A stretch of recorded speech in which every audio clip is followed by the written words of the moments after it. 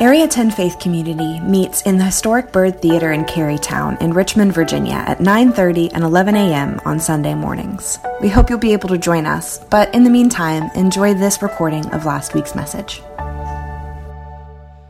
Every now and then I have the opportunity to speak at other churches, and one of the churches that asks me to speak every year is a church called New Life Church up in Northern Virginia. It's in Chantilly, and every August they do a speaker series. They bring in outside speakers, and they ask me to come up there. And this year they asked me, because usually when they ask me, they say, preach whatever you want, so that's really easy because I just pull out a sermon I've done before and be like, all right, I'll do that. And this year they said, hey, we want you to bring your best sermon you've ever done on marriage.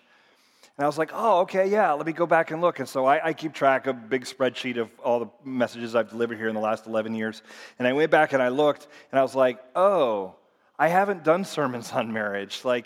And that's weird, right? Like, a lot of churches do entire series on marriage. I have not done sermons on marriage. I found a panel discussion we did one time. I found a sermon that I kind of co-taught with my wife one time. And then I found one sermon I had done on marriage about 9 years ago or something. And I was like, that's pretty weird, and it's probably not right. I probably should talk about it every now and then, or like make it at least a sermon, right? And so I'm going to do one today, which because I haven't done it, and I think part of the reason I haven't done it, certainly I haven't done it a lot, is because I know our audience is not all married, and so I always try to make the message as broadly applicable to, just let me reach as many people as possible, and there's plenty of single people that go to this church, and that has always been the case. And so I don't want to do messages that are just about one particular topic or it only applies to one group of people, and I try to reach everyone.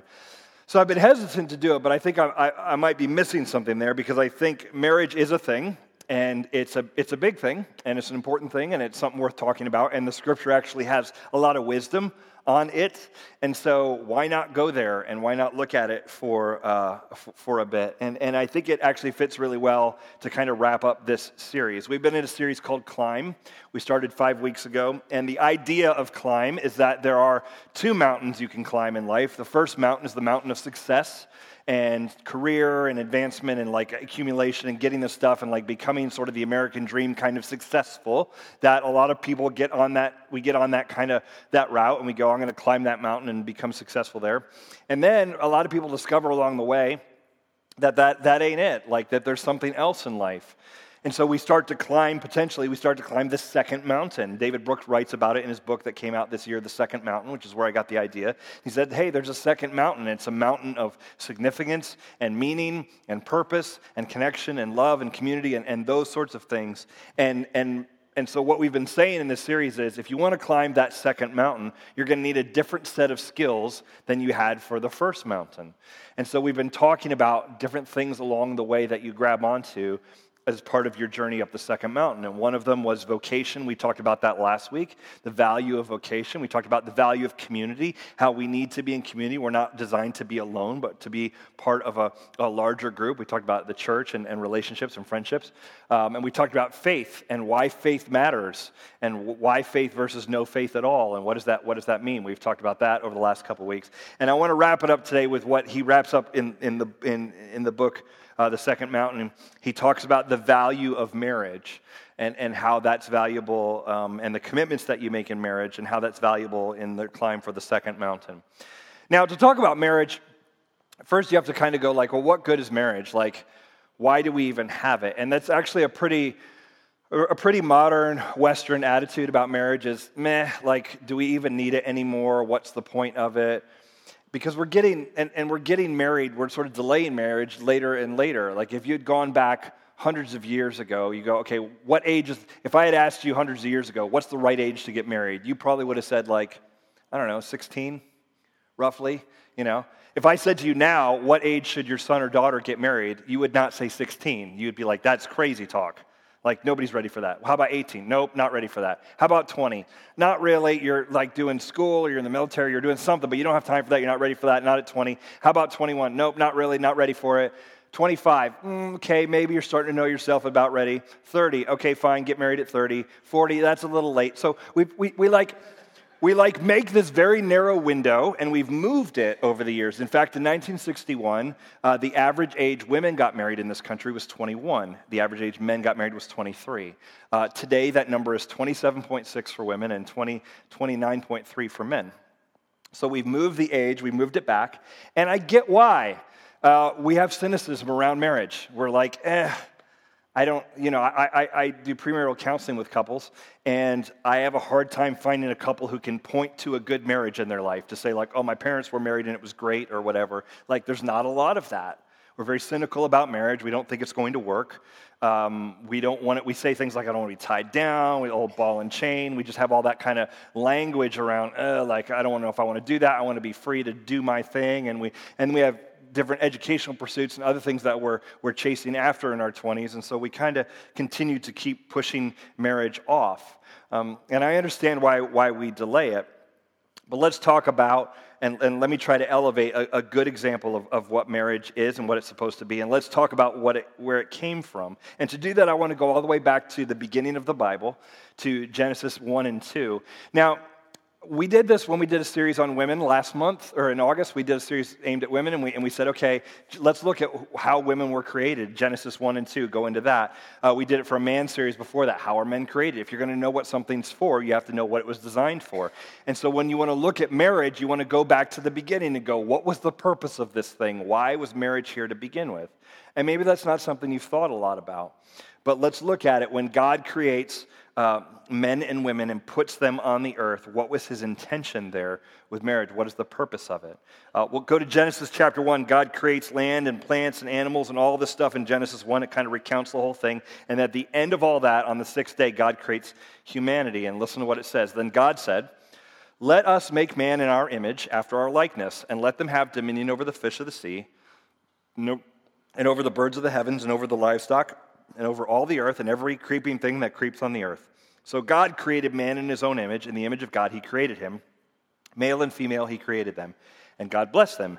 And God said to them, be fruitful and multiply and fill the earth and subdue it and have dominion over the fish of the sea. This should sound familiar. And over the birds of the heavens and over every living thing that moves on the earth. Okay, so God creates man and a woman together and says, all right, I want to build something with you. And you're going to see in a moment what's generally considered the first marriage of these two together. And he says, I'm going to build something from you, and I'm going to give you a job. Your job is be fruitful and multiply. In other words, I'm starting with two of you, make more, so have children and build this thing out so there are more people on the earth.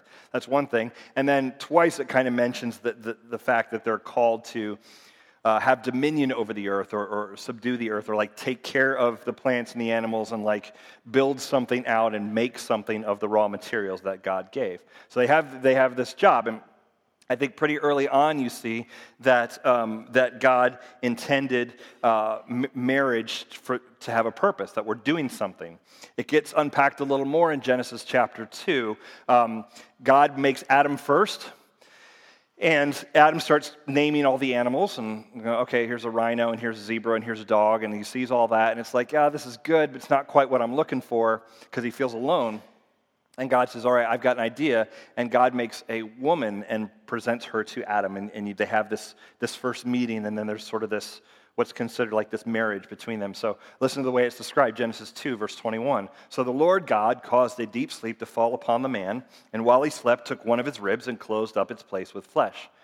And the rib that the Lord God had taken from the man, he made into a woman and brought her to the man. Then the man said, this at last is bone of my bones and flesh of my flesh. She shall be called woman because she was taken out of man. Therefore, this is key, this verse, therefore a man shall leave his father and his mother and hold fast to his wife, and they shall become one flesh. And the man and his wife were both naked and were not ashamed. The origin of marriage is traced back to this.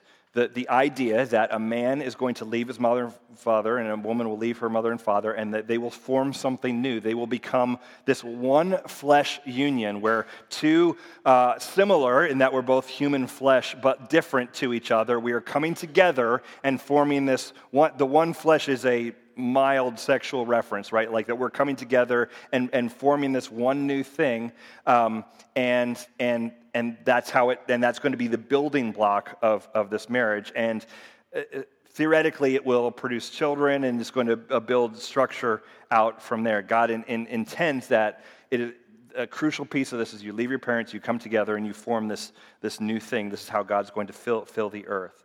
I asked my small group, I lead a small group on Sundays of young married couples without children, and they've all kind of newlyweds, and I asked them, like, why did you want to get married? Just kind of go around the room, like, why did you even want to do this? And I think the number one answer from the group was, I want to build a family. Even just the two of us or kids or whatever, I want to build something here. We all have this sense of, there's like a structure in place here that if I get married, I can build upon this to create something in the world, and it's a good thing. I want to put down roots. And in a sense, people are saying, I want to be tied down to this person, which is weird because our culture really says don't get tied down. But we all have a sense of like, well, no, but marriage does kind of tie you down, and it does sort of keep you grounded in a way, and that's actually not a bad thing. Even the people who are like, I don't want to be tied down, even they, in a quiet moment, would admit, actually, I don't know that I would mind being tied down. I just need to be on. It needs to be right. So, looking at what marriage is for, it's to build the structure in part where we can have a family. Which is very different than what our culture says marriage is for. If you survey the culture and say, why, just broad culture, I've read articles in the New York Times about like what good is marriage and that kind of thing. If you kind of look at the big picture out there, people will say marriage is for happiness and for fulfillment and maybe shared economic building. It's for division of labor, that we can share work together and we can do this thing kind of as a partnership. And I get that, but I think I don't know, it doesn't quite work when you think of marriage that way. Like, will marriage make you happy? I mean, at times. Some of you have been married and you'd be like, heck no, it did not make me happy. Like, I'll testify to that. The truth is, I think your happiness and sadness is emotional things that are a lot more based on the story you tell yourself about what's going on versus the thing itself. So I would put that disclaimer out there. But I would say that marriage is happy at moments and is not happy at moments. There are moments in my own marriage where it is like the sun is shining and the breeze is blowing and it's 75 degrees and it's low humidity and the children are not killing each other. And I look over at her, and she looks over at me, and I just think, like, this is the most wonderful person in the world, and how did I get so lucky, and all of that. Like, I have moments like that. And then there are moments in marriage where it's, like, really scary, and it's not Halloween, and it's like, oh, this is terrifying. Like, this is, where it's not good, and you struggle. And all that to say, if happy is the goal of marriage, anyone who's been married more than a minute can tell you, you're going to be disappointed with this thing. Like, it's not going to do that. It's not going to deliver that for you in some consistent way because it was never designed to do that. It has much higher goals for you than making you happy. It feels weird to even talk about this, right? Because to stand up here and go, hey, marriage, y'all heard of it? Yeah, it's a good thing. Like, because we're in a culture that's so cynical about it.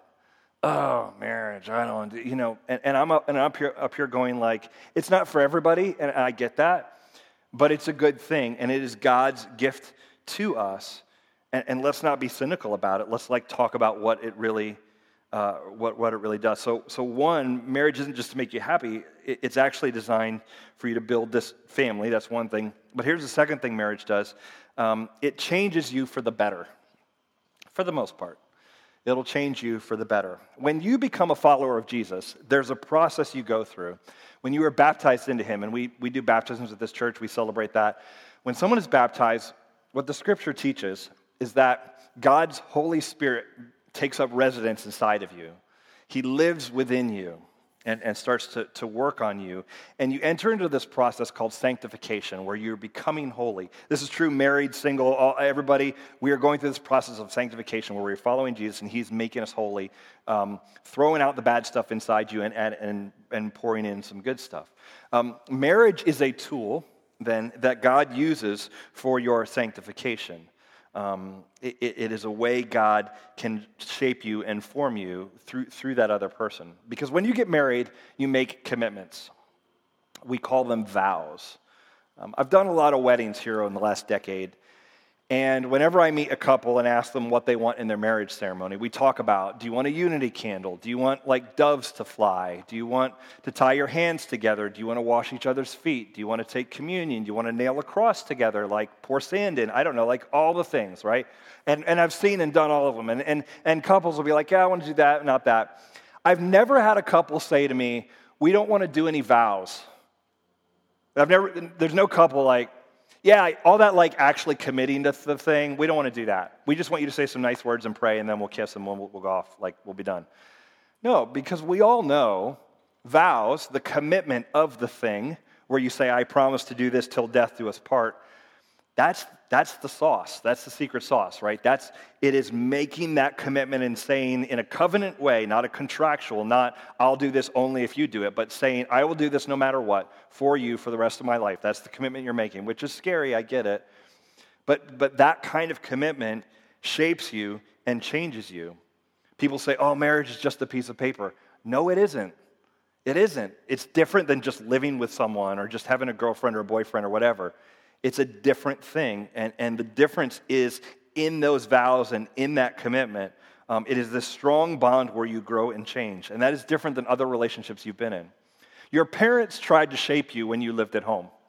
They tried to make you into something. They had a vision for you, and they character and ethics and all of that stuff, and they sort of pour that into you for as long as you're in your home. They have the say over who you're going to be. And for many of us, they're still telling us who we're supposed to be. Doesn't matter how old you are. But there's a limit to that relationship, right? Like at a certain point, we're done there, right? And then you kind of go form your own and blaze your own path there. Then you have friends as adults, and friends are great, and they can challenge you and push you and encourage you and all of that, and that's awesome, and we all need that. But there's a limit there, too, because if a friend challenges you too much, you just unfriend them, right? You just are like, I'm done. And what you'll say is like, man, I need to cut that negativity out of my life. And so you like sort of unfriend people, and then you post memes about we all need to cut negativity out of our lives and just hang with the people who inspire you or whatever, right? And so we do that in real life or online. We sort of cut people off. But when you're married, and you're like, I don't want that negativity in my life. Well, the next morning you wake up, that negativity is still there. It's not going anywhere. And at that point, you're going to have to figure out how to grow through it, which is actually the beauty of the thing. Now, this is not the fun part, but you grow through that because in a sense, you're stuck. And that sounds horrible. Oh, I don't want to be stuck. But maybe in the best way possible. You are in this thing, and what you're saying in marriage is, I'm going to stay in it. And there's going to be times that you kind of suck, and there's times that I kind of suck, and I'm just still going to be here tomorrow. So let's just grow through the thing and learn. And what you find out in marriage is not how terrible the other person is. Really, you find out how selfish you are. And you come face to face with like, oh, yikes. Because when you live in that close proximity to someone and they see you up close and they've made a commitment to stay there, it's like, well, I guess we're going to have to work through this. Like I see you up close, and there's things that are not great here. Tim Keller says, marriage does not so much bring you into confrontation with your spouse as confront you with yourself. Marriage will bring you into a confrontation with yourself because the other person is not the Holy Spirit. Their job is not to change you. Their job is to hold up a mirror and say, this is what it's like to be with you, to be around you. And there's some great things that can come out of that, and there's some growth that will come out of that. And in 21 years of marriage, I've seen how selfish I can be. And I've seen where I've blown it. And I've seen where I'm disappointing. And it's a powerful thing. And when you acknowledge that you are the problem, then you can start growing and changing in your marriage. If both people in the marriage will acknowledge that they're the problem, right? Like if I say I'm the problem, my wife says, yes, Chris, you're the problem. That doesn't work. What works is if I say I'm the problem and she says, no, I'm the problem, and we both go to work. Because my track record of changing my wife is pretty poor. like of being like, I'm going to fix you, of whatever's going on, and you're like that does not go well. Me fixing other people is not great, and you're probably the same way, right? Your track record of fixing you is okay, maybe, or allowing God to fix you is maybe the best you can do. And if each person in the marriage goes, all right, I need to change, I need to grow here, and whatever conflict we're in, let me take responsibility for what I can in the situation, well, then you can be productive. We're really talking about making a commitment to someone and sticking with it. It's the commitment of marriage that is the character-forming piece of it. David Brooks says it this way: making commitment sounds intimidating, but it's not. Making a commitment simply means falling in love with something and then building a structure of behavior around it that will carry you through when your love falters. That's a great image of marriage and several other things. I mean, you make commitments to something and then you live those commitments out and it shapes you and changes you even when you're not feeling it. So that's vocational commitment. I commit to this thing. I'm called to this work, to this job, even when I'm not feeling it. That's a commitment. Even though a commitment to a vocation feels like, or a job feels like I'm tied down to this job, yeah, you're tied down and it's okay. A commitment to marriage feels like I'm tied down to this person. Yes, you're tied down, but it's okay. A commitment to having children definitely feels like you're tied down. If you've got toddlers, do you feel tied down? Yes, you do. You can't even go out of the house at night. You can't do anything. Maybe ever again. Just kidding. It ends eventually. That's phase. It feels like being tied down, but it doesn't mean it's bad or wrong. Like, there's some good things that come out of that. There's good things when you have those limits. If you make a commitment to health and exercise, that means you can't do some things. You can't eat whatever you want. You can't eat all the brownies. Trust me, I've tried. It doesn't help. It doesn't help you hit your goals, right? This is the way it is. We make these commitments, and then we build a system around them to maintain those commitments, even when our love falters, even when we're not always feeling it. And when we embrace those commitments, like marriage, it brings about human flourishing. So let me bring you to the last text I want to show you this morning. And this one's from the New Testament. The text in Genesis where it says, for this reason a man shall leave his father and mother, and the two shall become one flesh, that whole thing. Jesus quotes that when asked about divorce. He says, well, no, like marriage is a one flesh union between a man and woman coming together. That's what that is. And so you're not just going to rip that apart. He talks about divorce with that text. The Apostle Paul also takes that same text, and he even adds another layer to it and teaches us a fuller meaning of marriage. So if the first idea of marriage is that we're going to create something and we're going to build this foundation of a family, and the second idea would be that there's a character formation piece that comes from staying in that commitment and being married, this third idea shows up in Ephesians chapter 5. Maybe the most famous text on marriage in the New Testament, besides the one that's like, love is patient, love is kind, that's read at all the weddings. That's not even about marriage, but it's always read at weddings. It's great. It's a good one. But this one, listen to what he says here. He's talking about husbands and wives, and then he goes to this in verse 29. For no one ever hated his own flesh, but nourishes and cherishes it, just as Christ does the church, because we are members of his body. Sounds like we're talking about church, right? Not marriage. And then he says, quotes Genesis 2, therefore a man shall leave his father and mother and hold fast to his wife, and the two shall become one flesh. This mystery is profound, and I am saying that it refers to Christ and the church. So here's the third thing that your marriage does. Your marriage gives a picture of the gospel. Your marriage is intended to be this image of mutual submission and this idea of sacrifice and laying down your preferences and, if necessary, laying down your life for the other person in a way that is an image of Christ and the church. Christ is the groom. Church is called the bride of Christ, that we follow him and that he lays down his life for us. Paul says, that's the bigger picture of marriage. And so your marriage is not just about your love story. It's actually telling this bigger story about what God is doing. And when you live it out faithfully and you selflessly and sacrificially serve the other person, it actually tells this bigger, beautiful story to the world. And this is so different than our culture, because our culture is going to frame marriage around happiness and fulfillment. Our culture is going to say, get married to someone who makes you happy, and people say, I want to marry someone who won't try to change me. Really? They're going to change you. And you probably need to change. Like, all of us have rough edges. There's all stuff that needs to be sanded down. This is part of the deal when you get married. You're not going to marry someone who won't change you. I want to marry someone who will support my dreams and help me feel fulfilled. That's an incredible amount of pressure to put on another human being. Think about it. Their fulfillment, your fulfillment is their responsibility. Like, that's a lot. Maybe you're asking someone to carry something they were never meant to carry. I mean, my broken cup will not hold all your water. It's broken, and yours is broken too. All of us are broken. So let me talk about how this might land on the different people in the room, and then we'll wrap this up. Number one, if you are single, I told you I was hesitant to talk about this because I didn't want this to land. You know, I give these like, here's how great marriage is, and you're like, thanks for that.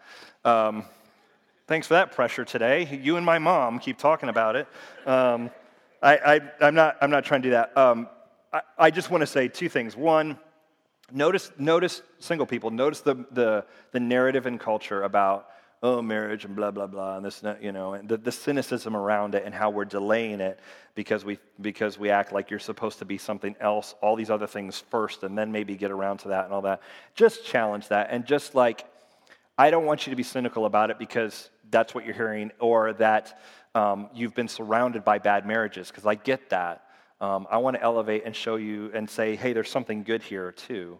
And the second thing I would say to single people is, and we've done whole sermons on this, that we've done whole sermons on singles, so we can do that another time. But the second thing I want to say is the New Testament elevates singleness in a way the ancient world had never even heard of. In the ancient world, if you're Jewish or just like a Roman citizen or whatever, marriage is where it's at. And the New Testament's like, actually, it's a gift, and you can be single, and that's a good thing. Paul was single, who wrote that. There's evidence that Timothy was probably single. Jesus himself was single, died as a single man, age 33, single and celibate, which proves that marriage and like sexual satisfaction, all that kind of stuff, is not a requirement for like a fulfilled human existence. That Jesus modeled for us. He was not deficient in some way. He modeled for us what humanity looks like. And so I think we need to think through that and go like, okay, singleness is a thing, and maybe you're called to be single. Maybe that's the space for you, because when you are single, there are things you can do that married people can't do. That you have some freedom to do some things that can be really good. So that's my thought to singles. If you are married here, I hope this message, and I hope what you walk out of here with is a way to reframe what you're doing. If I asked you how your marriage is going, the first thing I want you to think of is, well, what's it for? Like, because if you evaluate marriage in terms of happiness, maybe it's disappointing right now, or maybe it's not working the way you thought it would be. But if you think about why am I in this to begin with, I think there's something really powerful there. I actually, I talked to my wife this morning, not knowing she was going to say what she did, but I talked to her and I said, man, I love you. I love being married to you. Like, it's awesome. And then, of course, like, I just keep talking and take it too far. And so I was like, you should be married to you. Like, it's that great. And she's like, actually, I've thought about that. Like, I would, she's just kind of like, that's not a bad idea. And so then I'm like backpedaling, right? And I'm like, well, I mean, married to me is not like, I'm not so heinous, am I? Like, so terrible to be married to. And she's like, no, but marriage isn't about my happiness anyway. And I'm like, oh, that's a good woman right there. Like, she understands what we're doing here. She knows. She didn't even read my sermon, y'all. Like, she just knew. I think there's something to that, of how you frame the thing really changes your experience of it, of what you think you're doing there and why. I think if we can think of marriage in terms of, this is a traveling companion that the Lord has given me on the climb together, it's a different thing. And I know there are marriages that are struggling in here. I read the prayer requests and pray over them. I talk to people. And I hope you get some counseling and talk to us and let us know, and we will connect you. We're looking at doing a marriage seminar in January. We're looking at doing an event for singles in February. We're kind of trying to have those conversations. And so we're trying to put resources out there so that wherever you're at, there's a connection point for you. But if your marriage is struggling, hang in there and go to counseling, not just a one-time check it off on my way out, but like get in there and do the work. Because if you can get through that tunnel of chaos, it's quite possible and quite likely actually that you come out on the other side and you have built something stronger. I'm a big fan of Alex Honnold, the rock climber. I've just really been interested in what he does. Maybe you've seen him before. He's a free solo climber, so he climbs up rock faces without any ropes and without any other people. So he just goes up by himself, climbs. Here's a picture of him doing that without ropes. And I don't know about you. Like, I can't even look at that picture without my hands sweating. Like, it just makes me nervous. Like, I get kind of shaky when I see what he does. And he's really incredible at his sport. In June of 2017, he climbed El Capitan in Yosemite in California. It's a 3,000-foot straight-up wall. He did it in just under 4 hours. He climbed it, started at 5:30 in the morning and climbed it in 4 hours with no ropes and just cameras watching him or whatever. And I think it is maybe the most remarkable athletic achievement of my lifetime that someone could do that, just what he had to do. And I watched the movie Free Solo about him, and there was two things that were interesting. One is the discipline, mental and physical, of what he did to climb that. If you like to see how someone gets into their craft and like what they have to do to make something work, it's impressive to watch how he did it. It's incredible. So that was interesting to me. But the second thing that was interesting in the movie, and I think this was intentional in the way they shot it, the second thing that was interesting was how poor his relationships are, particularly his relationship with his girlfriend. This girl he was dating, and maybe they're still together, I really followed it, but they're dating, and it's so obvious in the movie how she is such a distant second place in his life to climbing, that it's uncomfortable at times of how he does something that's very risky and deadly, and she's freaking out, and he's kind of like, oh well, and weird, too, like they go climbing together with ropes and he actually falls and hurts himself, and he sort of indirectly blames her. Like, before I met you, I'd never hurt myself, that kind of thing. Not awesome. I don't know where the relationship is now, but I just thought, man, like, he's climbing a mountain and he's missing the other one. He's missing what else there could be here. Because one day assuming he lives, one day he will hang up the shoes and not do this anymore. And it's the relationships that we are in that matter, friendships and marriage and all that. And I thought, man, he's missing it. And he's doing what our culture says, which is go be successful. And he's doing that really well. But I think he's missing something. And I thought about at this point, just giving you some examples of like how marriage is great for you and what it can be and all that kind of stuff from marriages I know or my own marriage or whatever. But I thought instead I'll just tell you this. Robertson McQuilkin was the president of a Bible college from 1968 to 1990. And during those decades of being the president, he wrote a lot of books. The school doubled in size. They started radio stations, all sorts of stuff. His book on understanding and interpreting the Bible was actually a book I had to read in undergrad. So real smart guy. In 1990, he resigned as the president of that college, and he did so because his wife of 40 years had Alzheimer's, and it was progressing and gotten pretty bad. I want you to hear, I've got a clip from his resignation speech in 1990. I want you to hear what he says about why he did it. Watch this on the screen. I haven't in my life experienced easy decision-making on major decisions, but one of the simplest and clearest decisions I've had to make is this one, because circumstances dictated it. Muriel, now, in the last couple of months, seems to be almost happy when with me, and almost never happy when not with me. In fact, she seems to feel trapped, becomes very fearful, sometimes almost terror, and when she can't get to me, there can be anger. She's in distress. But when I'm with her, she's happy and contented. And so I must be with her at all times. And you see, it's not only that I promised in sickness and in health till death do us part. And I'm a man of my word. But as I have said, I don't know with this group, but I have said publicly, it's the only fair thing. She sacrificed for me for 40 years to make my life possible. So, if I cared for her for 40 years, I'd still be in debt. However, there's much more. It's not that I have to, it's that I get to. I love her very dearly, and you can tell it's not easy to talk about. She's a delight. It's a great honor to care for such a wonderful person.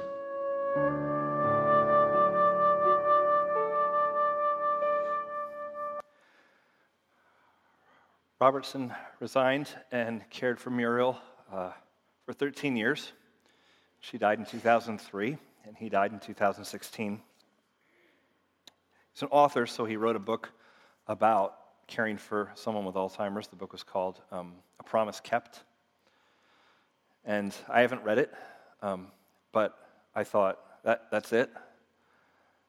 That's what it is. You make a promise, you make a commitment, and then over time, those promises and those commitments make you, and they shape you. And this is what marriage has the power to do. It can shape you and form you into something greater. And as I hear that story, I think that's the kind of marriage I want. And if happiness is the goal, I'm sure caring for someone with Alzheimer's like that for 13 years is not, anyone would describe that as happiness. If happiness was the goal, then that's going to be disappointing. But what a beautiful picture of selflessness and sacrifice. What a beautiful picture of what Christ does for us, of the gospel. That's what marriage is, and that's what we're aiming for. It is a traveling companion